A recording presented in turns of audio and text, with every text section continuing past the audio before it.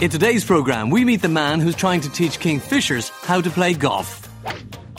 Well, I'm the project manager for the project that we're running down in the Druids Golf Resort for the sanctuary, bird sanctuary, and I suppose the object is to increase the number of birds in the sanctuary for the enjoyment of the golfers and the visitors to the Druids Marriott Hotel. Where is the Druids Resort, for people who might know? Well, the Druids Golf Resort, it's located between the Wicklow Hills and to the west and the Irish Sea to the east, the Sugarloaf Mountain to the north. It's close to Newtown Mount Kennedy, it's relatively close to Kilcool, and it's very close to the Birdwatch Ireland Sanctuary, which runs along the coast.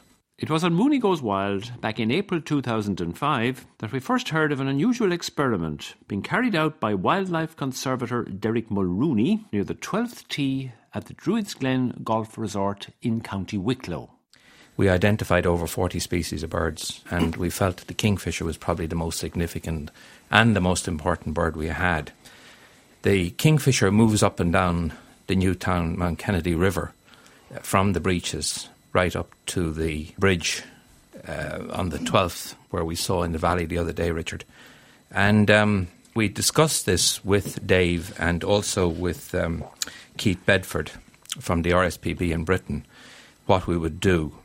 And Dave Rees came up with the idea of building this very innovative kingfisher bank. You want to get kingfishers to nest near the 12th? Yes, we have this. So describe what it looks like there at the moment. You have a little island. We have an island. We have swans nesting on the island. We have a golf green. And we have on this an old bridge, Three-Eyed Bridge.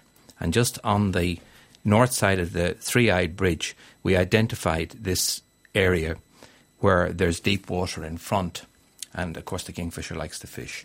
And we built this structure which is about 4 metres wide and about 3 metres high from the water. And it's in sections.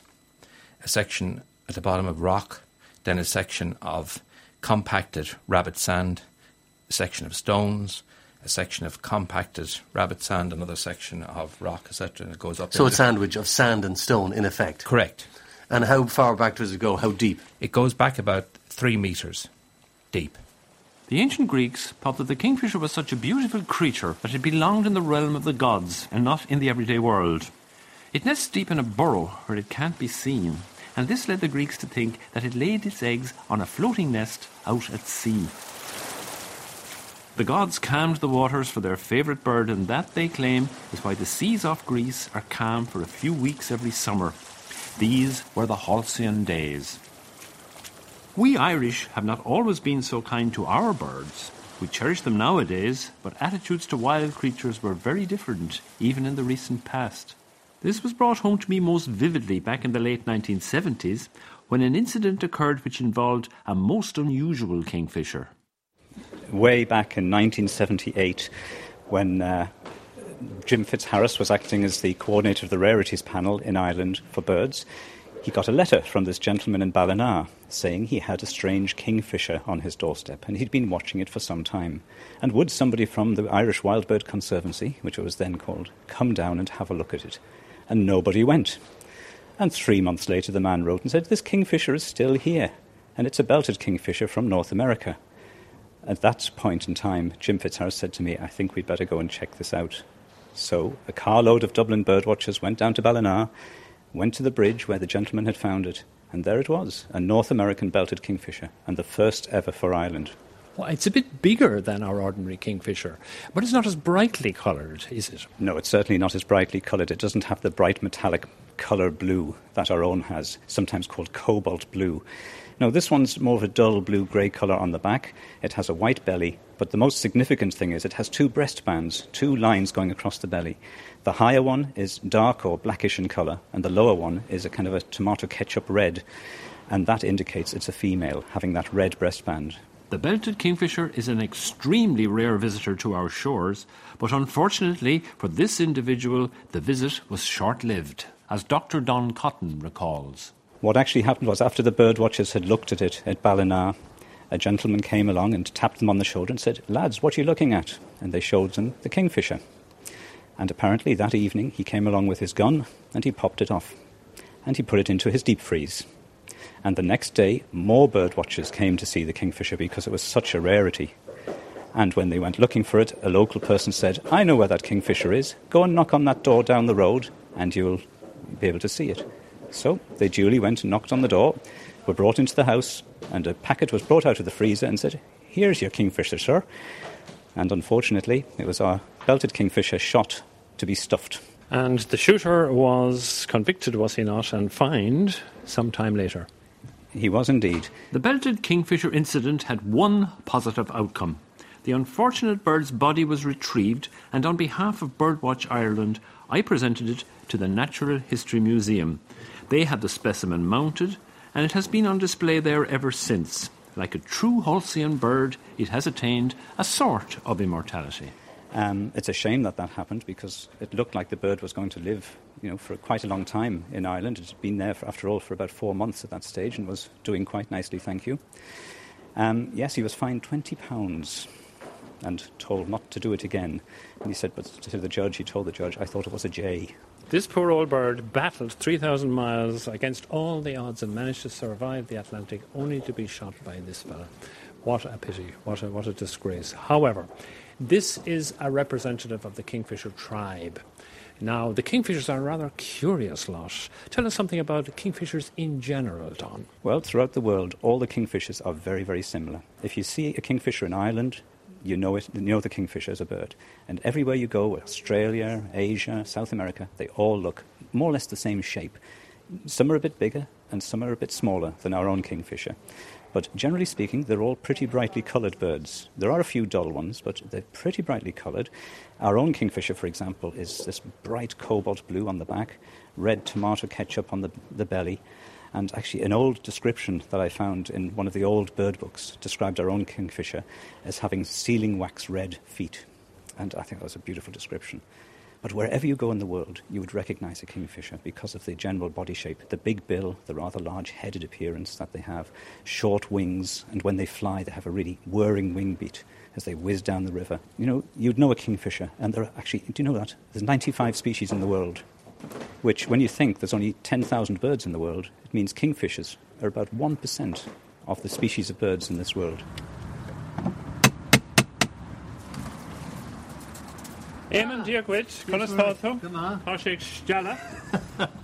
Well, the bad old days of trophy hunting of kingfishers and other birds are gone, thanks to the Wildlife Act of 1976. This great change in Irish attitudes to conservation is due in no small measure to the work of dedicated individuals who set out to change hearts and minds. Foremost among them has been Ireland's leading wildlife filmmaker, Eamon de Buitléar. I grew up on the Dargle, or on the banks of the Dargle, and across the river was a boulder clay bank. It was ideal for kingfishers.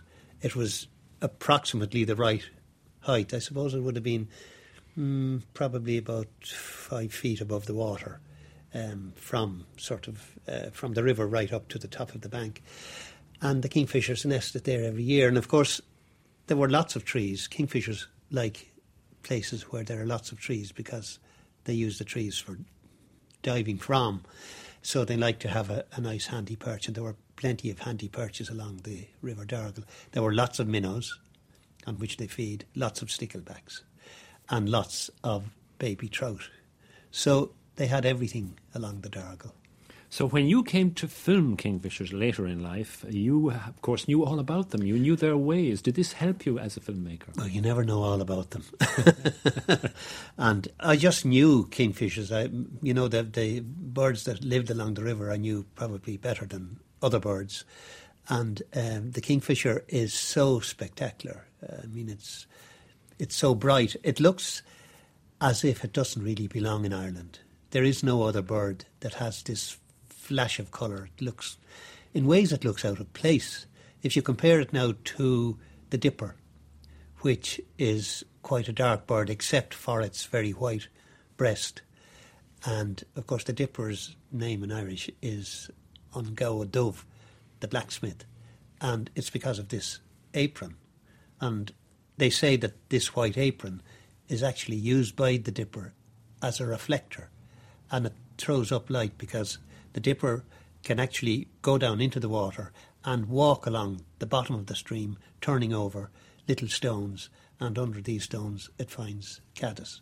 Now, the kingfisher, of course, is quite different in that it doesn't walk on the bottom of the river, but it actually dives when it sees a minnow or a stickleback. So it's a very, very skillful fisherman or fisherwoman, depending on which one you're looking at. And it's very difficult to tell the difference between a male kingfisher and a female kingfisher, except during the breeding season, that the female kingfisher uses a little bit of lipstick on the bottom mandible. That's the bottom section of the bill. So if you see two kingfishers sitting side by side during the breeding season, you'll notice that with the female, the bottom of her bill is reddish, whereas with the male, it's entirely dark. It's kind of a blackish colour. How difficult among birds is the kingfisher to film? Not really terribly difficult. The most difficult part would be to film the bird on its nest inside, because it does burrow into a bank.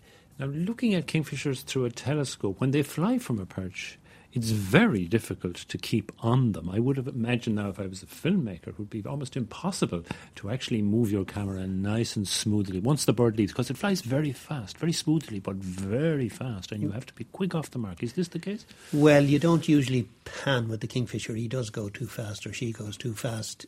You know, you have your bird in frame, or you have your camera set up in such a way that it's either coming to you or going from you, or quite close to you when it actually arrives on the perch. And modern cameras now, believe it or not, you can actually run the camera after the bird lands, and you get the few frames before the bird actually flies in. So you're actually getting him arriving, which you couldn't do with film cameras. With new digicameras, you can actually do this. So it's a bit of a cheat in the way that, you know, the bird lands on the perch and you press the button and you actually get him arriving, which is, I just couldn't believe it the first time I saw it. Some of the most memorable images of kingfishers ever broadcast were filmed by the wildlife documentary producer Charlie Hamilton James for the award-winning BBC film My Halcyon River. Kingfishers are great to film, but most birds sort of flit from one place to another. But kingfishers are creatures of habit, and they like to have a favourite perch, they like to fish in their favourite locations, and because of that you can control them slightly. You can get them to fish where you want by giving them fish. So to film a kingfisher diving, looking from underneath, we can actually get a wild bird and get it catching fish on top of a camera, which is underwater. Basically, it's a bird, it's a wild animal that's easy to control, and that's every cameraman's dream, basically. So you got an artificial tank, Yeah. and you took it down, and you brought fish in, and you plunked them down there. Now, did you do this gradually, or did you... You can pretty much do it straight away. All you're doing is you're taking fish from there and you're putting them there. So you're moving fish a metre. You know, you're catching them around where you're working. Mm-hmm. And the bird is catching, you know, at peak time it's catching maybe 60 fish a day. Mm-hmm. So you're basically just controlling where the bird's going to catch its fish from. So rather than just randomly going up and down the river to its favourite spots, you're suggesting to it that your spot is a more productive one. On a visit to his home on the banks of the River Boyd near Bristol, I asked Charlie about the kingfisher's approach to fishing. They hit it on the way down, and they can judge exactly how deep they have to dive, because as they hit the water, their wings spread out to break them, but it's timed so that they hit the exact depth of the fish. So it breaks and it forces its wings out and it stops diving the second it's got the fish, and then it forces its wings downwards, almost like it's flying in the water, which pushes it back up. So it's using the wings to navigate underwater rather than the feet. That's its style, is it? Yeah, the feet don't really come into it. And to be honest, it navigates too extensive a word for it, because it's literally just hitting the water and it's hitting the fish so fast that its body, I think, and its brain has worked out when and where it's going to break before it's even left the perch. So it's too fast for it to be able to work out underwater. I think what it works out underwater is the second it feels something, it grabs it, but it's already worked out the depth, the distance, and when it needs to break. It doesn't go an inch further, so it'll never break its neck crashing into a rock under the water or anything like that. Fortunately not. No, I've never seen one make any great mistakes. The only mistake they make is to miss or pick up the wrong thing. So now you have your fish, you're a kingfisher, and you use your wings to get back to the surface, and then you lift off, do you? Well, it's just holding the fish now at this stage. So what's the next part of the sequence? So they've got to break free of the water, which requires a huge amount of energy. They've got to then get back up to the perch, which is usually the perch they've just dived from. And then they've got to hold the fish and kill the fish, which is amazing how they do it, because they've got a very short, shiny beak, which manages to grip the fish. And they do this by bashing it on the head. And they'll do this 4 or 5 times usually, depending on the species of fish. If they've got a stickleback, they'll do it 10, 20 times to get the spines down on its back. If it's just a minnow, they'll bash it 4 or 5 times on the head. Often they'll flip it round and they'll chuck it in the air and it'll spin and they'll catch it. And it's all so fast, you usually only see it when you're taking photos or filming them. But they're pretty much juggling this fish. And then if they're going to eat it, they'll swallow it head first. If they're going to feed it to young, they have to keep flipping it up until its head is facing away from them, and so its tail first in their beak. And then they can fly off downriver and feed it to their chick head first. Straight into the burrow and feed it to the Yeah. Now, you said that you beat the fish until such time as the spines, and a young perch or a stickleback or whatever has these nasty spines to prevent things like kingfishers attacking from the back. These spines, then, the object is to get the spine down flat. It doesn't remove the spine, does it? It simply, No, it doesn't. It just swallow the spine and doesn't affect it. Yeah, I mean, sticklebacks have got a line of 3 spines on their back. They've also got side spines, so the aim is to get them as flat as possible. And I've seen young kingfishers not experienced enough, almost choking on sticklebacks and sitting for 20 minutes with their beaks open until the fish has died and the spines have flattened. So generally, adult kingfishers are very good at killing sticklebacks properly until they're completely dead and the spines then relax and they can swallow them.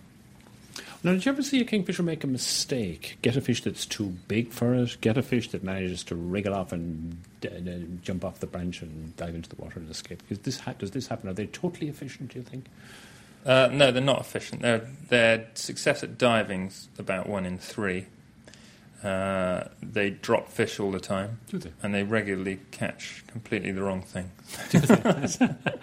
So they're sort of funny because they look perfect and brilliantly evolved for fishing, which they are, but they do make mistakes. It's quite funny watching them make mistakes because they're obviously not embarrassed because they're just a bird, but they come across as slightly embarrassed when they've done it. They sort of look around and pretend they haven't done it. Good afternoon, Rymeads. Vicky speaking. How can I help you? One of the best places at which to see kingfishers in Britain is the Rymeads Nature Reserve, which is about an hour by train northeast of London. The reserve was created by the Royal Society for the Protection of Birds, and it is here that the concept of the artificial kingfisher bank was pioneered by Keith Bedford. So here we are. This is our kingfisher hide. And there's the bank. Keith, take me back to the time when you came here first. Were there kingfishers here before you started your work? There's always been kingfishers around because there's so many fish here that it's a good place for kingfishers, but not breeding. Originally, we had 2 thoughts. One, how can we help the kingfisher? Provide it with breeding banks because the river's got concrete all around it. That was first reason. Second reason, how do we show our members and the general public good views of kingfishers? This hide was here already. The first thing we did, we hired about 17, 18 years ago, we hired a mini digger. Mm-hmm.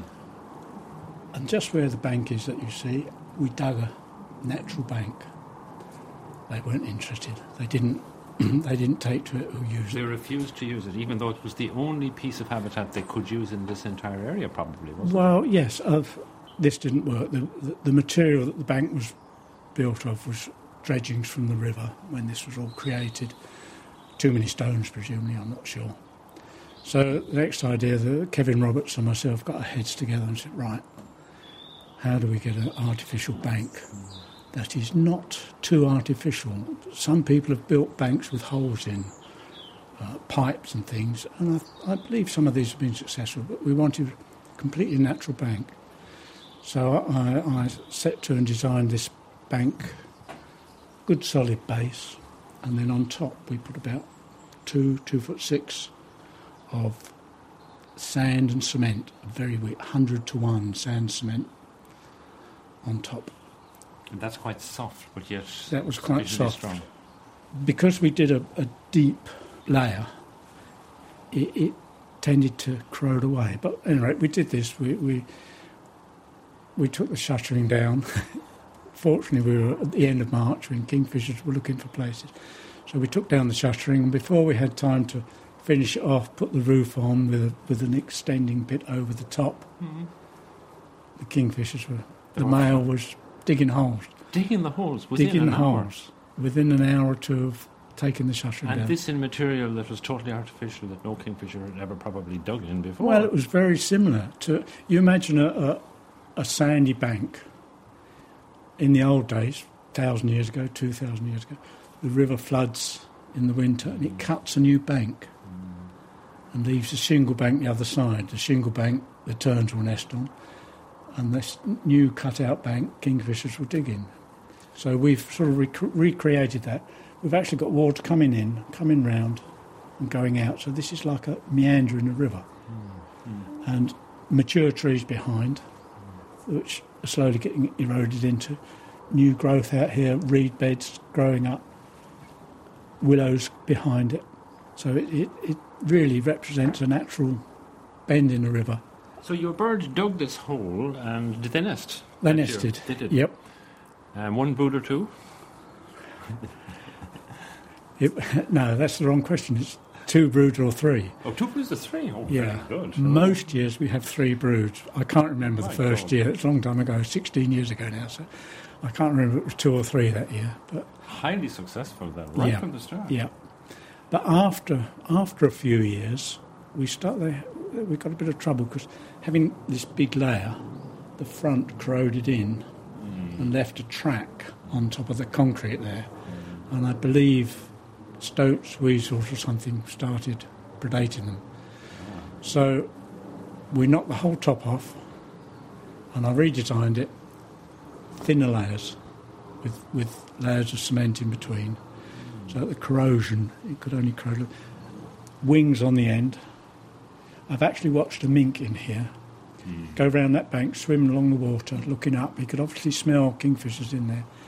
Up, over the top, down into 3 times he went right round that. Couldn't get in, which not very pleasing to see mink here, which we don't want, but very pleasing to see they couldn't get in the bank. So that bank is weasel-proof even, is it? That's Can they not get up that wall there and run along there? They're adventurous little characters, you know? It would appear they can't. I know they climb. I know weasels will climb trees and go to nest boxes, but no trouble with weasels or stoat or mink, which are our 3 main predators. Yeah. Over the last 25 years, the numbers of kingfishers have declined in Britain by 30 to 50% or thereabouts. The causes are varied: habitat loss, predation, and pollution. Now, what I'm doing now is just moving my feet from side to side in what they call the biologist shuffle. That's just to disturb the insects off the bottom, and I'm just moving my net through. I think that's enough. Let me lift it now. Oh, something moving there. What do we see now? Oh, yeah. Look, very, very tiny, but that's a little minnow. And really, they're a favourite food of the kingfisher. They're particularly fond of minnow. What do we see now? Just behind that, look, that creature there. Now, there's actually several of them. You see them there with 2 or 3... There's one there with 3 tails just showing. Oh, yes. If they have 3 tails, that means they're a mayfly or an ephemeropteron. And biologists use these to indicate the quality of the water. Now, in this particular case, you couldn't have a better sign than the sign of the mayfly, because that means that this water is really, really, really clear and really pure. We have another look down here. Oh, you see that? Now, that's a tiny creature now, but he's a little red worm, and he's blood red, and that's what he's called, a bloodworm. Now, in this sample, one worm means nothing. It just means there was a bloodworm. But if the sample was dominated by those little red worms, that would mean that the river was polluted, probably by organic pollution from sewage or from agriculture. But luckily, our river here is certainly looking very healthy with lots of mayflies in it. I'll just dip in again now and see if I can find something else. Good water quality in Irish rivers is crucial to the welfare of the kingfisher. Even low levels of pollution can impact on the numbers. Dr. Ken Whelan of the Marine Institute. Well, at the moment we're just above Rathfarnham. And the reason I brought you here is because since I was very, very small, I fished the Dodder. And the one thing that's remarkable are the numbers of kingfishers that are along it.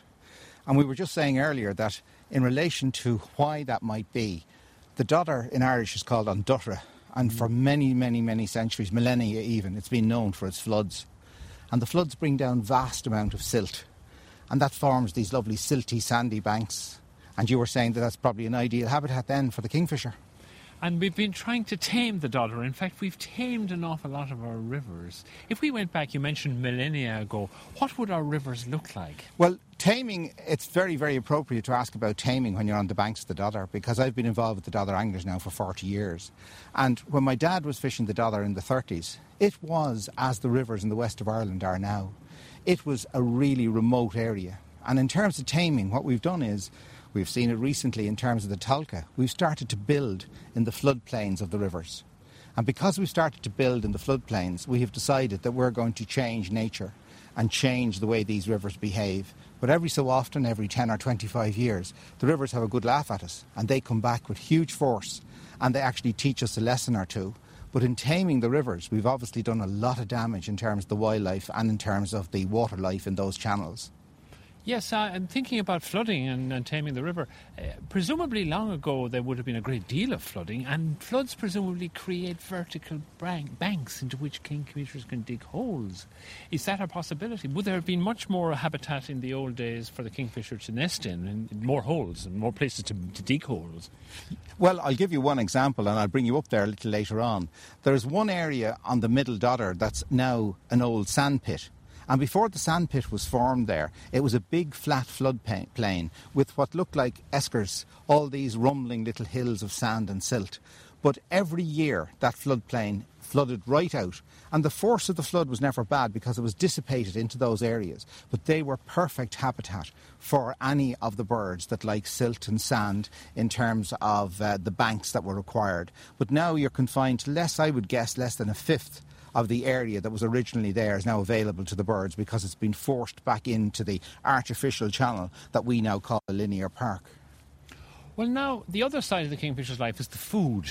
Now, if we went back millennia, the fish would be very different from the ones we have here today, would they? What would kingfishers have fed on when they evolved or when they adapted to Irish conditions? Ireland is a strange place in many ways. And one of the main reasons it's strange is obviously because we lost the land bridge very early on. And we know that in terms of fish species, we were very, very sparse in terms of species diversity, very, very rich in terms of abundance. So ideally, in the old times, the only fish the bird had to feed on were salmonids, i.e. the trout, the salmon, and at very early stage maybe the baby char. But there were very few minor species. There was some little sticklebacks and we think some gudgeon. But other than that, there was really very little for them to feed on. So predominantly they would have fed on the salmonids, on the salmon and on the trout. But in recent times we've seen huge changes in that. And in fact, in the last 40 years, that's when we've seen in Ireland the biggest change in terms of the spread of alien species into our rivers. And in the last 10 years, we know that small species such as roach and dace are both spreading and being spread by anglers, which is hugely disruptive in fisheries terms. But surprisingly, in terms of the birds that feed on small fish, it actually gives them a greater variety. And I imagine probably takes a certain amount of pressure off the predation in relation to the salmonids. And you'll often hear people say, oh, the kingfisher is going to damage the fisheries or whatever. I don't really believe that. The bird is so tiny. The amount of fish they're feeding on is so small. I think they're a very welcome visitor along the channels. And I think this movement of coarse fish, even though in fisheries terms we're appalled by it, I think in bird terms it could actually cause quite a change in terms of the ecology in the rivers. To find out more about kingfisher numbers in Ireland, I visited Birdwatch Ireland's Blackditch Nature Reserve in Newcastle, County Wicklow. We estimate that there are anywhere between 1,500 to 2,000 pairs of kingfishers in Ireland. Birdwatch Ireland is the country's largest conservation society. I asked their development officer, Niall Hatch, about their plans for a kingfisher bank. Where we're standing at the moment, we're very close to a new kingfisher bank that we just installed about 4 weeks ago down here. It's very different to the kingfisher banks up at Druids Glen and Rymead because this is using more natural materials. It blends right in with the local environment, and we used materials we excavated from the scrapes we were providing for wintering ducks and geese. There's quite a lot of water in this habitat around here. We have channels running through drainage ditches, so there's several kilometres of ditches here providing lots of suitable habitat for kingfishers, and it's well stocked with fish as well. Now, you probably get the kingfisher here in winter so far, but probably not in summer. That's right. They tend to go further upstream in the summer months, and in the winter they tend to go more towards the coast where it's a little bit warmer, and it's more easy for them to catch fish there. They're very susceptible to cold weather. Now, could you take me to the life of a kingfisher? We start our lives, if we were kingfishers, in a hole in a bank, maybe a metre in total darkness. And at what stage would we leave? How old would we be when we would leave our nest hole? They leave the nest hole at the age of about 27, 28 days. So they're in there for about 4 weeks, and they become independent pretty soon after leaving the nest. They would spend a few days being trained by their parents on how to catch fish. So Mummy and Daddy don't do an extended care like most birds look after their babies for several weeks, but kingfishers don't, do they? No, they tend to go on and have a new brood straight away. They would regularly have 2 broods per season, and sometimes 3 if the fishing conditions are good. So they don't go back to the same hole for the second brood, do they? Or do they build a new one? Or what do they Sometimes they build a new one, sometimes they go back to the second one. There's no hard and fast rule with it. So often with kingfisher banks, it's a good idea to construct several different holes and available spaces close to each other, just in case they want to move location. As Niall said, the Black-Ditched Kingfisher Bank is different from Derek Mulrooney's one at Druids Glen, with its layers of cement and clay. Well, I'll describe it in feet. And it's about 10 feet long by about 8 feet deep from the top to the bottom. It's right on the edge of the lake on the 12th green at Druids Glen. And it's on the side opposite the green. So the golfers aren't very far away from it. And in fact, when they're teeing off on the 13th, they walk down in quite close proximity to it. And I think a second ago you heard a ball being hit. Now, did you put any holes in it? We did. We decided we'd make one burrow, and we left it then. And after about 3 weeks, lo and behold, we came along one day and hadn't the kingfishers made 17 more burrows. And being an 18-hole golf course, I don't know what made them make 17 and not 18, but it was coincidental. Anyway, how long did it take them to make the 17 holes? I mean, very, very quickly, Richard. Now, they didn't make them all very deep. So you were a bit worried they didn't like it or something, and maybe that was why they were making so many holes, is that it? Well, I discussed this with Keith Bedford, and Keith told me it's a kind of a mating thing, and the male is demonstrating to the female what a good house builder he is. Indeed, he certainly did demonstrate it very well with this bank. So now, which hole did they choose then? The 17th? Or one in between, or the first one? Or where did they go? They certainly used the hole we made originally, and we have a little cavern at the back of the bank which we can open up, and we'll have a look in and see exactly what happened in there. We have a mirror, a magnifying mirror, which we'll put down, and we should be able to see into the back of some of the holes. Well, now, they moved in, to your relief, I suppose, because this can't have been a very cheap thing to construct. So at what stage was that? Was that late in the season? No, they moved in June. It was late because what happened, as you recall this year, it was a very cold, wet spring, and the summer didn't start early. And all the birds, the ducks and the pheasants, etc., the first clutches didn't do very well because it was too cold and wet. So the kingfishers were late nesting, and in that period of the early June, it was late May, early June, they came. Well, now, how many babies did they rear? I saw 6, 7 chicks. It's very hard to count them because you don't get very much time. There's only 2 or 3 days when they're around. Because once they start coming out of the nest, the parents teach them to fish and how to wash themselves, and then they seem to chase them away. But the parents are very territorial, and they obviously didn't want all those chicks in the immediate vicinity of the nesting bank. But I'm told that they're being seen further down the river. And the river, as you know, goes down to the Birdwatch Ireland site at Kilcool. So Derek's experiment has been a great success, and according to Keith Bedford, whose design for the Kingfisher Bank he used, it is one of very few such ventures. We'll have to turn it over. If you get one handle, Jimmy, and I'll get the other one. That's it. It's just to get it That's down. it. It'll go down now. Yeah, that's fine. No, It's fine now. Yeah. Well, now we're standing done. on Oh, the there back too. of the Kingfisher High, Derrick's Kingfisher Bank, and he has a manhole cover here, and inside of it there's a chamber. And facing where the kingfishers are, there is a glass partition which slides up, and just inside that is the nest. It's just to see into the actual burrow from the back with this magnifying mirror. You see the light? It's not... You see it there? The light. Yes. The light at the front. So we're actually looking through the burrow. You see the hole right through? Yeah. What I can see now is, in the middle of it, I can see something.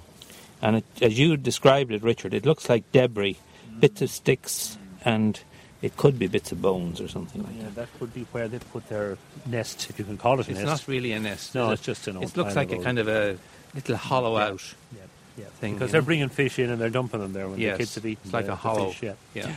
It's a kind of a that's chamber, all, a little yes. opening, you know. Do you want to get in and have a look yourself? I'll Because have you a quick sit look. in there. Yes, I I'll mean, have a quick look. it's a nice opportunity. You mightn't get too many Every day of the opportunities. week with luxury facilities, manhole covers and glass partitions and mirrors, and it's like the dentist looking at a cavity in a tooth every day, you know.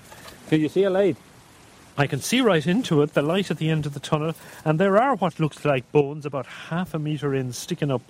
It's like a dinosaur graveyard or something in there. It's quite a place. This is what the little kingfisher sees when he looks out, a cave. I wonder what he thinks about when he's looking at that cave, the big bad world outside that he's going to have to enter one day. It's remarkable, this. It's a lovely thing to see. I think also from when we're standing here, you can look out on the perch in front of the Kingfisher Bank. As you can see it there, it's very, very clear. There's no branches, there are no leaves or anything on it. So anybody standing anywhere can see the kingfishers. It really worked very well.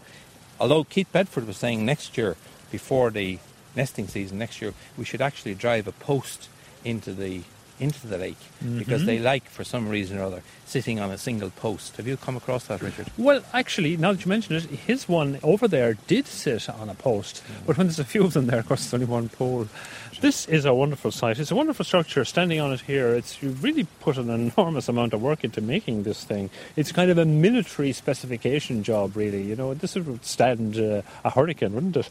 Well, you're looking at the construction engineer here, Jimmy Hart. Jimmy, you're from a great Armagh supporter, by the way.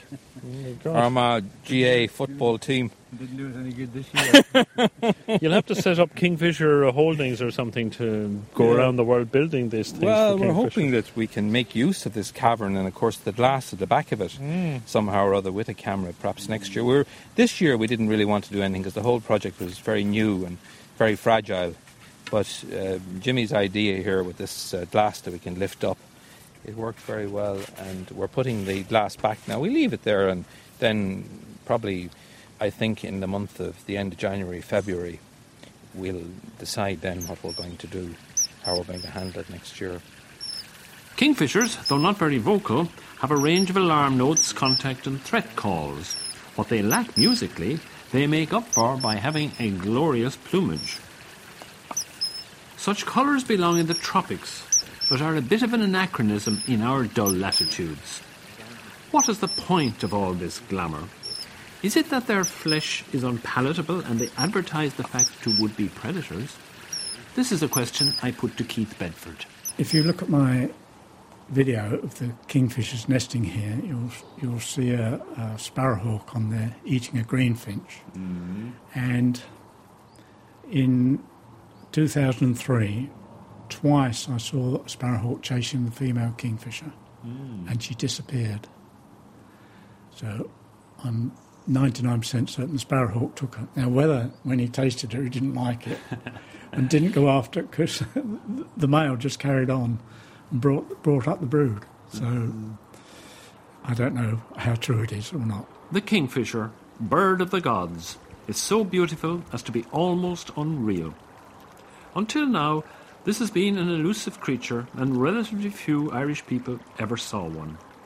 Thanks to the work which Derrick and Birdwatch are doing, there will, hopefully, be a healthier kingfisher population here in the future, enabling many more of us to encounter the halcyon bird.